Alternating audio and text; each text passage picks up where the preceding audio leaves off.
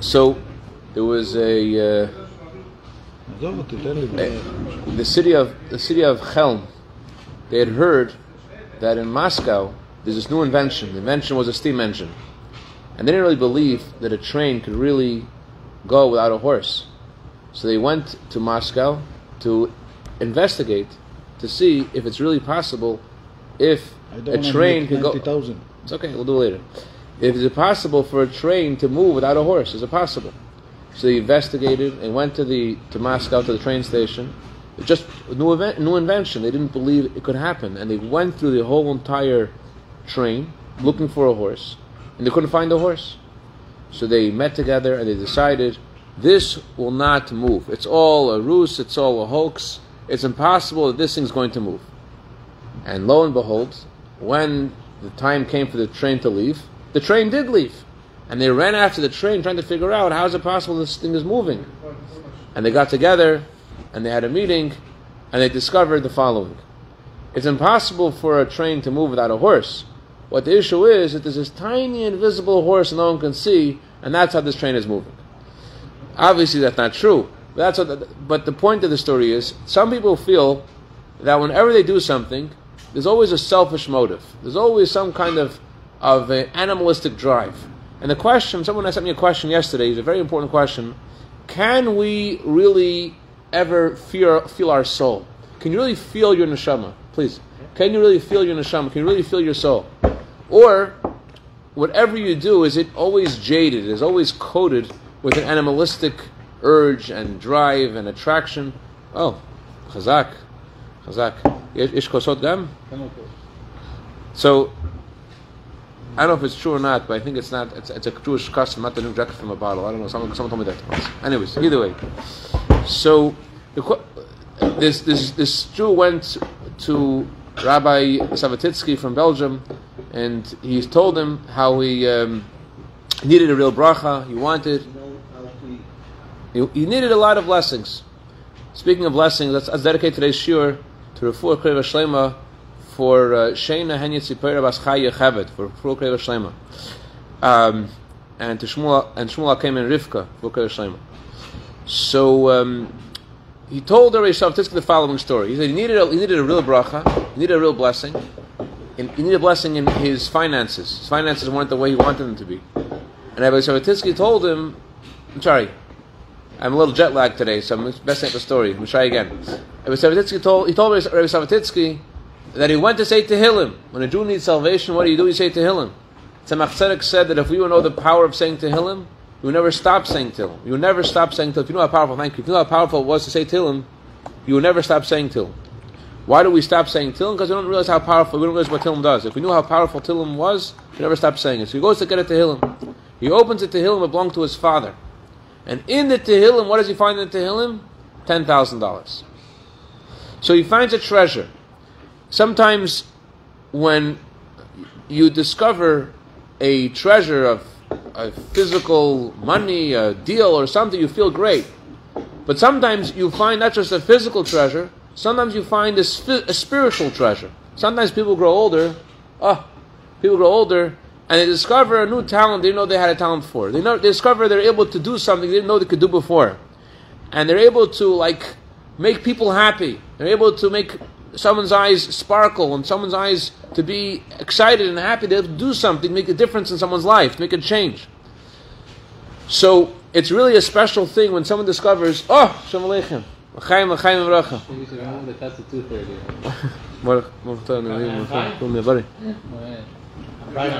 We're going to add you to the Constitution. Sometimes you discover a treasure within yourself. We're going to add you to the Constitution.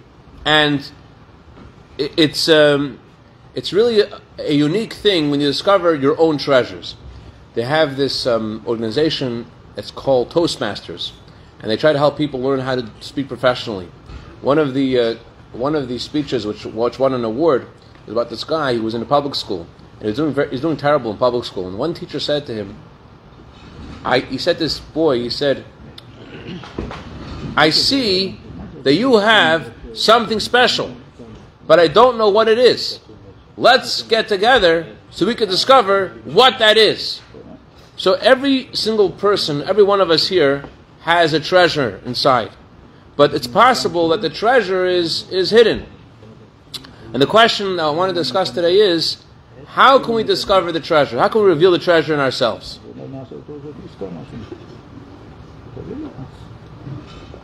There was one Hasidic gathering, the Rebbe was speaking about Jews in prison. And the Rebbe spoke about how even when a person is in prison, they shouldn't be left alone. You have to take care of them. And it doesn't matter what the crime is, they're still your family. And so there was one guy there, his name was Yosef Tevel, Alva Shalom, and he really was touched by the Rebbe's words. And he decided he wants to go into the prisons in New York City and to visit the Jews in his neighborhood in jail. And he was very successful. He went there by Butman, the one who runs Chabad youth organization in New York. And he tells him he wants to go visit Jews in prison, but he needs financial backing. He needs support. Rabbi Putman said, "You got all the financial backing. Go. This is what the Rebbe wants. We got to do this." So it's before Passover. And he decides he wants to get all the prisons. He wants to get them all shmura matzah. They should all have the good matzah, the special round matzah. So he brings them the matzah, and he also brings them food for Passover. The night before Passover, by every Jew, is very busy. It's a very busy time. After Bdikat Chametz, after searching for the Chametz, late at night, he gets a phone call from the Rebbe's secretary, Rabbi Chadakov. Rabbi Chadakov says to him, thank you very much. Rabbi Chadakov says to him that the Rebbe asked me to call you to find out if you gave matzah to the Jews in prison. He says, yes. Did you give also food for them? He said, yes. Did you get them hot plates so they can make sure the food that they have is hot?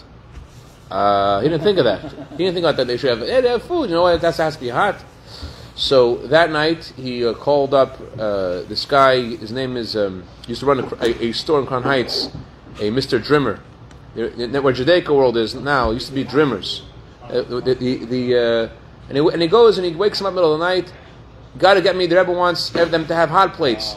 So he gets a bunch of hot plates for all the prisons, and he has to deliver them. But he's thinking to himself, besides the hot plates, what's going to happen if the Rebbe asks me if I went to every prison? And there's one prison that the chaplain, every other chaplain, the Muslim chaplains, the Christian chaplains, the Jewish chaplains, they all were happy. This guy was calling to ask to take care of the prisoners. They all were happy, except for one prison, which the chaplain of this prison was a Reform rabbi. And the Reform rabbi hung up on him. And we called him again, he hung up on him again. He called him again, he hung up on him again. I'm sorry, and we lost the connection. I wanted to bring matzah to the prisoners. He hung up. I said, we don't need it. So he's thinking, though, the day before Passover, he's thinking, like, what if they're asked about every prison? This prison said no. What you going to do? So he calls up again. They just want to bring them matzah. You send the UPS. I'll give them the matzah. No, UPS. Before Passover, they get it in the middle of. He goes there. He goes to prison. And he goes to the rabbi. Can't believe he's there. He's, you're here? I said you could send the UPS. He said, I heard so much about you. I wanted to give him this compliment. I heard so much about you. I wanted to see you in person. People talk about you. So he said, okay, leave it here. I'll deliver it. He said, well, listen, I'm here already. Why don't we go put on tefillin? He's like, okay, yeah, sure. I'll do that. No, yeah, sure. So in American language, yeah, sure means, as we say in Hebrew, lech lazazel. Like, no way. Or as we say in Farsi, bezrat Hashem, which means no way, no how, never. Anyway, so listen, you guys own this town. We got to speak the language. So anyway, but he took that for a Chabadnik. No, that meant, oh, great. He said, he runs to his car and comes back with a tefillin, and I'm not putting on tefillin, but very politely he took his sleeve, he rolled up his sleeve, and he started putting on tefillin with him. Guy puts on tefillin, and he becomes very emotional, and he starts to cry. And Rabbi Yossi Tevel asks him, what just happened here? He said, I could tell you what happened until this point, but after I put on tefillin, I can't tell you what happened. That already, I don't know what happened after that. I know what happened up until I put on tefillin. Once I put on tefillin, I already don't know that part of the story. He was a Holocaust survivor. His parents and his brother were taken Achman al-Sam the Nazis, and then Kristallnacht. They took him and they took them and they tied them to a wagon and they drove with them in the street to Chon al-Islam. So he was so angry at God that he took special pleasure of doing things that he knew were against Judaism. He said, I take special pleasure if a couple, as a rabbi, to marry a couple of a Jewish man to a non-Jewish woman, a Jewish woman to a non-Jewish man. I took special pleasure in being able to do that. And I was even happier if I was able to make this happen on a day that's a holiday, like a Yom Kippur, on a Tisha B'Av. I'll make a wedding. That's where he was coming from. But you see, when I put on tefillin, I don't know what happened. It just made him realize something about himself they didn't know before. If I'm me, okay. Okay. So, what happened over here? What happened over here was that this guy discovered something in himself they didn't know about. This week, we're reading about the splitting of the Red Sea. The Jewish people left Egypt, famously, we all know, that the sea split.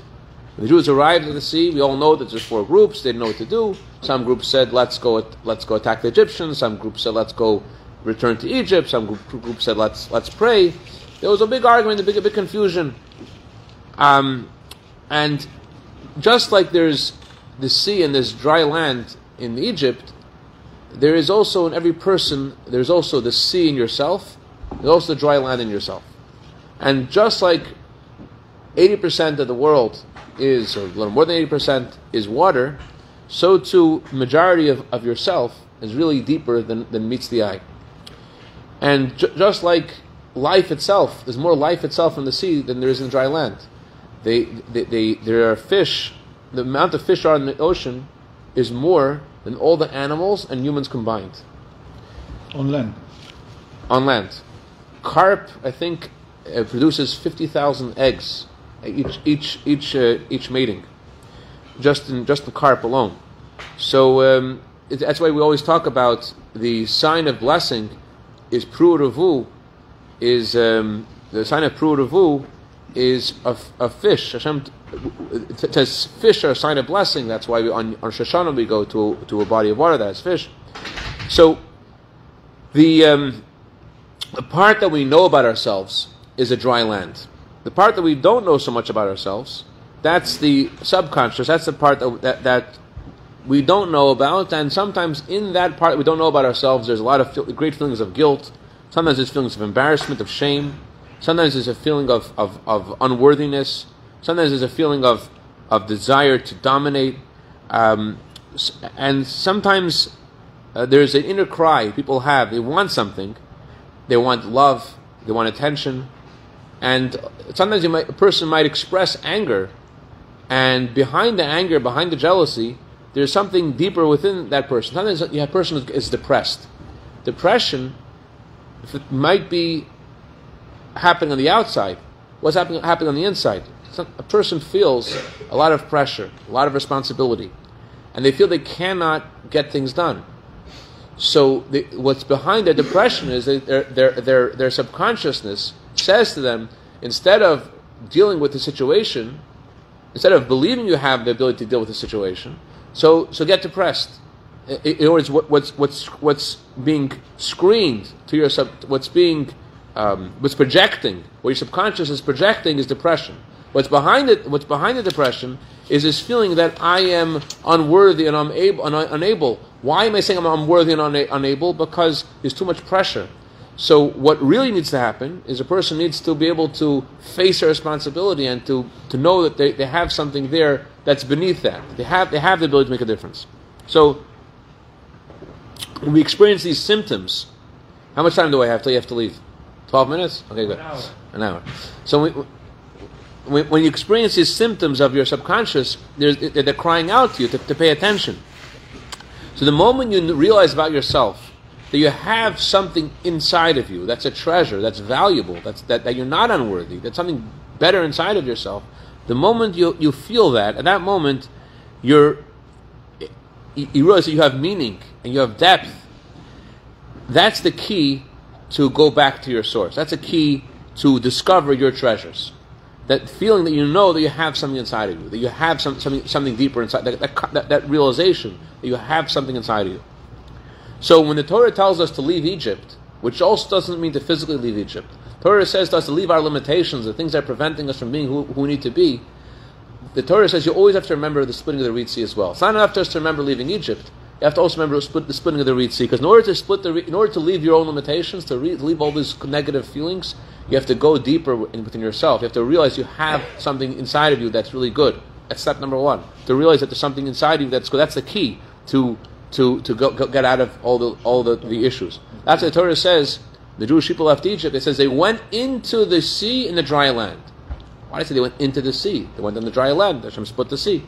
Because in order to be able to go out of Egypt, the sea inside of you has to become dry land. Meaning, just like the dry land you could see with your eyes, so to the inner part of yourself, to go out of your own Egypt, you have to be able to visualize, if that has to be tangible, that has to be palpable, that has to be vivid to you, that you have some inner worth and dignity, that inner talent that you have, the inner strength that you have, has to be something that you're able to connect with in a very vivid way, in order for you to be able to leave your limitations.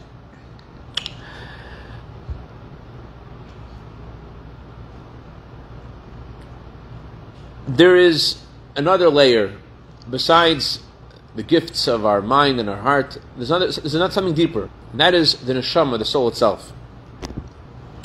L'chaim, l'chaim v'bracha. Say 5 more minutes. I'll tell you something that you like. You can. Okay, anybody's have to go. So 11. no problem. Okay.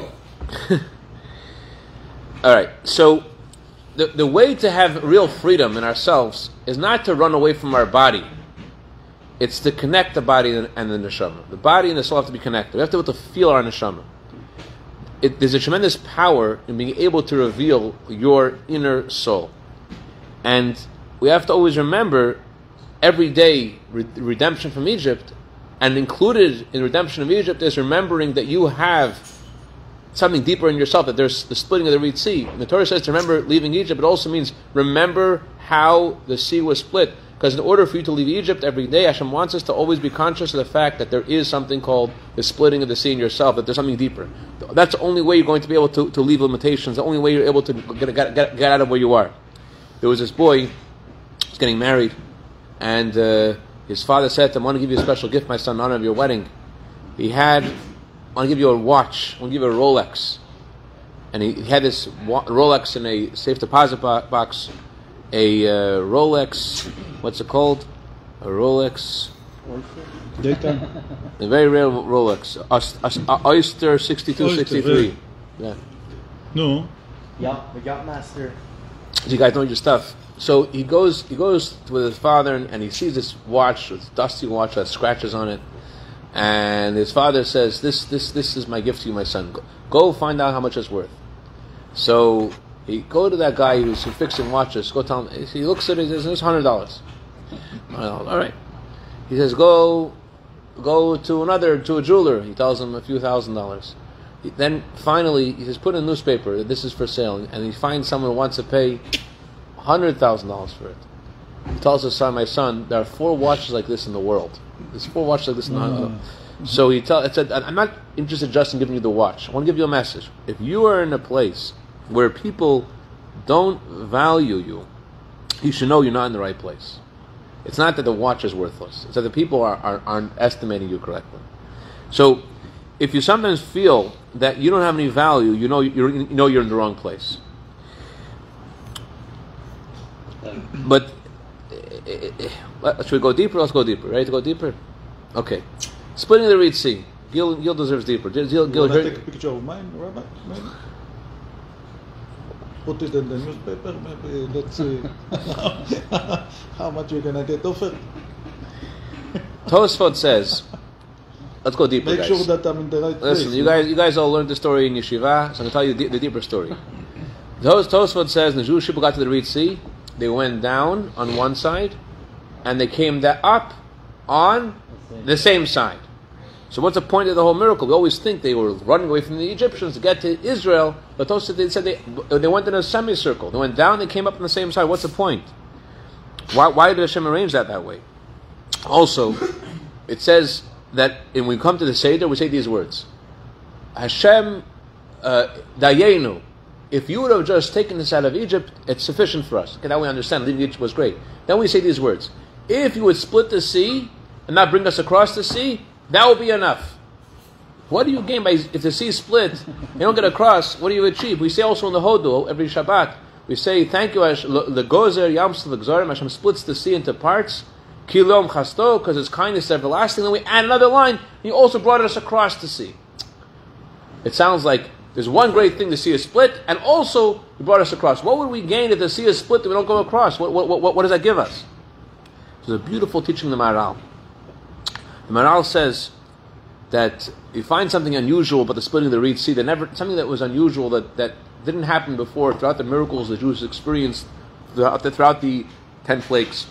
You notice that it says in the Torah, in the Talmud, that the angels complained to God at the time of the splitting of the Reed Sea. It says the angels said to God, "These guys serve idols, those guys serve idols too. Why are you helping the Jews? The Egyptians serve idols and the Jews serve idols."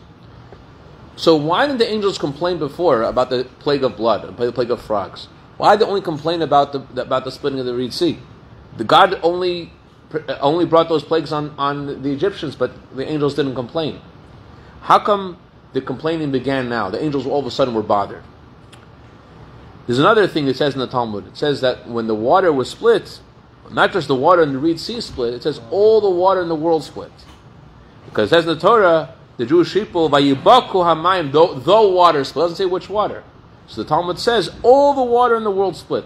The lower waters, the higher waters. What does that even mean, the higher waters? And what was the point of the water splitting?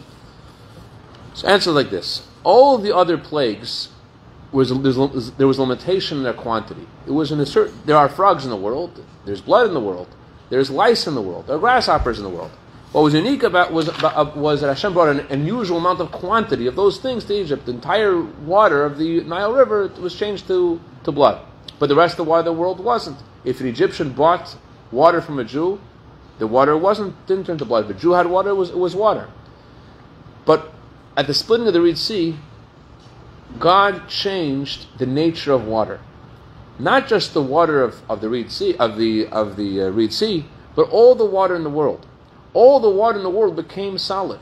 All the water, if the water wouldn't have reverted back, so till today we would not know that water flows. We said, that's why water is. Water is hard. That's what water looks like. That's what water is about.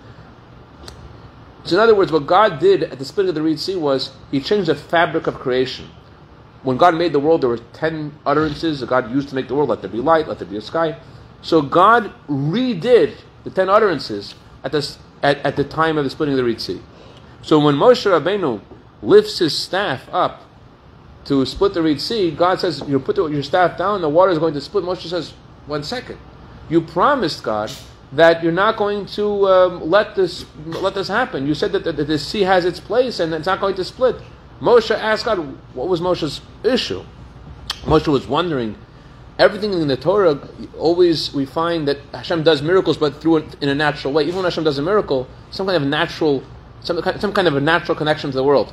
Like I mentioned Rabbi Savatitsky before, his mother, Rahman al-Islam, once had they lived in Israel many years ago when went as many hospitals as there are there today, and his mother had a very severe issue. And they went to one doctor, and the doctor gave a plan of healing, his plan. And they weren't sure if it's a good idea or not, so they asked the Rebbe what to do. The Rebbe said that they should ask another opinion. They asked a second opinion. Second opinion says the opposite. Ask another expert doctor, the Rebbe said. So they have two opinions against each other. What do they do now? So they asked the Rebbe said to ask a third doctor. So they go to the only other expert in this field. I don't remember which field it was. And the only other expert living in Israel at that time says, "Listen, I heard about the Rebbe. I know about the Rebbe. Even then, so many years ago, he knew about the Rebbe. I know he experienced himself seeing the Rebbe's blessings, his patience. Like, I'm telling you, I can't decide. He could decide a lot better than I can. Just go back to him." So they go back to the Rebbe. He calls up the Rebbe, and the secretary, Rabbi Charikov, answers the phone. Rabbi Charikov says, he tells Rabbi Charikov the issue, and the Rebbe gets on the line. And the Rebbe says, "Why do they need another expert doctor? Go to any regular doctor. So the husband's like, what? Regular doctor? I mean, they're asking the top experts. Well, when the regular doctors, they go to a regular doctor. The regular doctor's like, why are you asking me? I mean, imagine asking a 5-year-old kid what he thinks about a Rembrandt, portrait. Like, this guy's not. These are the experts. These are the kings of their field. What's going on even? But that's what the Rebbe said. That's what they did. What did the Rebbe want to do? He wanted that his advice should go somehow through the realm of nature. It shouldn't be totally miraculous. But here, by the splitting of the Reed Sea, all the water in the world split. What's the point of that? Always Hashem wants to make the miracles be somewhat limited. So the answer is like this. It says in the Talmud that when Hashem created the world, He made a condition with the sea that when the time comes for the Jews to cross the sea will split.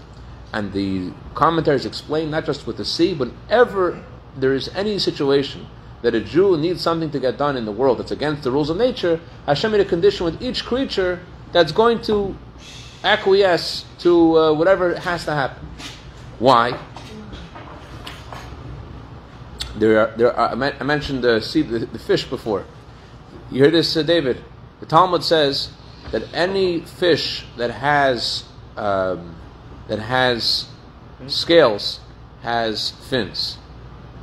And they've discovered since then, since the Talmud has been written, hundreds and thousands and millions of species of fish, right? The Talmud was written a long time ago. But the Talmud says a rule. If you find a fish with scales, it has fins. And they never are able to find a fish that has scales, no fins. So it sounds like the Talmud is prophetic. Prophetic. The Talmud knows stuff that no one else knew at that time, right? You hear? That's what it sounds like. But it's a lot deeper than that. It's not that the Talmud is prophetic. It's that the Torah is a blueprint for creation. So if it says in the Torah that every fish that has scales has fins, that's the reason why there are fish that have fins. It's not just the Torah happens to know the truth of the world. It's that the world's truth is only true, it's only real because it comes from the Torah. God used the Torah to create the world. So if it says in the Torah if a fish has scales, it's going to have fins, that's the source of the existence of fish in the first place. You saw the one with like the rabbi said 29.5 days is how long it takes the moon to go around the moon, and then only like NASA figured that out No, send to me. I never heard that before. Please send to me. Yeah, they have to recalibrate it. Like Rabbi Daniel said, I have a Masorah that says it takes 29.5 days. Yeah. And he said that. I need to write a check for you. We'll take care of it later. No, I need to do it now. I'm middle of a class, man. 2 more minutes. He's done 2 more minutes. Okay, now I know when I'm done. Okay, good. Okay. So it's not just the Talmud knows what's going to happen. It's that the world exists because of the Torah. So if it says in the Torah, that's the way things are. So when Hashem orchestrates that the sea splits the Jewish people, it's not just that the sea happened to split the Jewish people. That God made the world for the sake of Torah, as it says in the Talmud. God made the world for the sake of the Jewish people. So at the splitting of the sea, it wasn't just an event that happened then. Every one of us was there. In fact, it says that when the Jews were there and they crossed the Red Sea, this Shabbos is called the Shabbos of Song. Who sang at the sea? You know who sang at the sea? It says when babies were nursing from their mother. And in the middle, they crossed the sea, and it's time to sing. The babies turned their heads away from their mother and started to sing. Not only that, it says the babies in their mother's stomach were also singing to God. And it says that when we crossed the sea, we all said, "This is my God, and I'll praise Him." We all sang that song. What happened is that there was an expression at that moment of the splitting of the sea of just like the water split, so too the water inside ourselves also split. What's deeper within ourselves that we didn't know about, our neshama, the soul, was full expression of everyone's soul, and therefore everyone's had a vivid connection to their Jewishness, to their godliness. And all of us have experiences like this, where there's moments you feel faith in Hashem. There's moments you feel your Judaism, right? Everyone has moments they can remember where they had that kind of experience. So the Torah tells us every day to remember the splitting of the Red Sea. Every day when we remember leaving Egypt, the Torah says, also remember splitting the Red Sea. And the reason the Torah tells us is because the Torah wants us to be aware of the inner strength that we have to think about it and know it and believe it. And especially to study the inner dimension of Torah. Because when you study the inner dimension of Torah, that connects with the inner dimension of your soul. And we have to realize how much God invests in each of us, and the world is here. You have an obstacle, you have something stopping you from going where you need to get to realize what's that obstacle there for? It's only there for you to be able to summon that inner strength in yourself and to split the sea in yourself to reveal your inner strength, and then you'll see also in the world is the splitting of the Red Sea.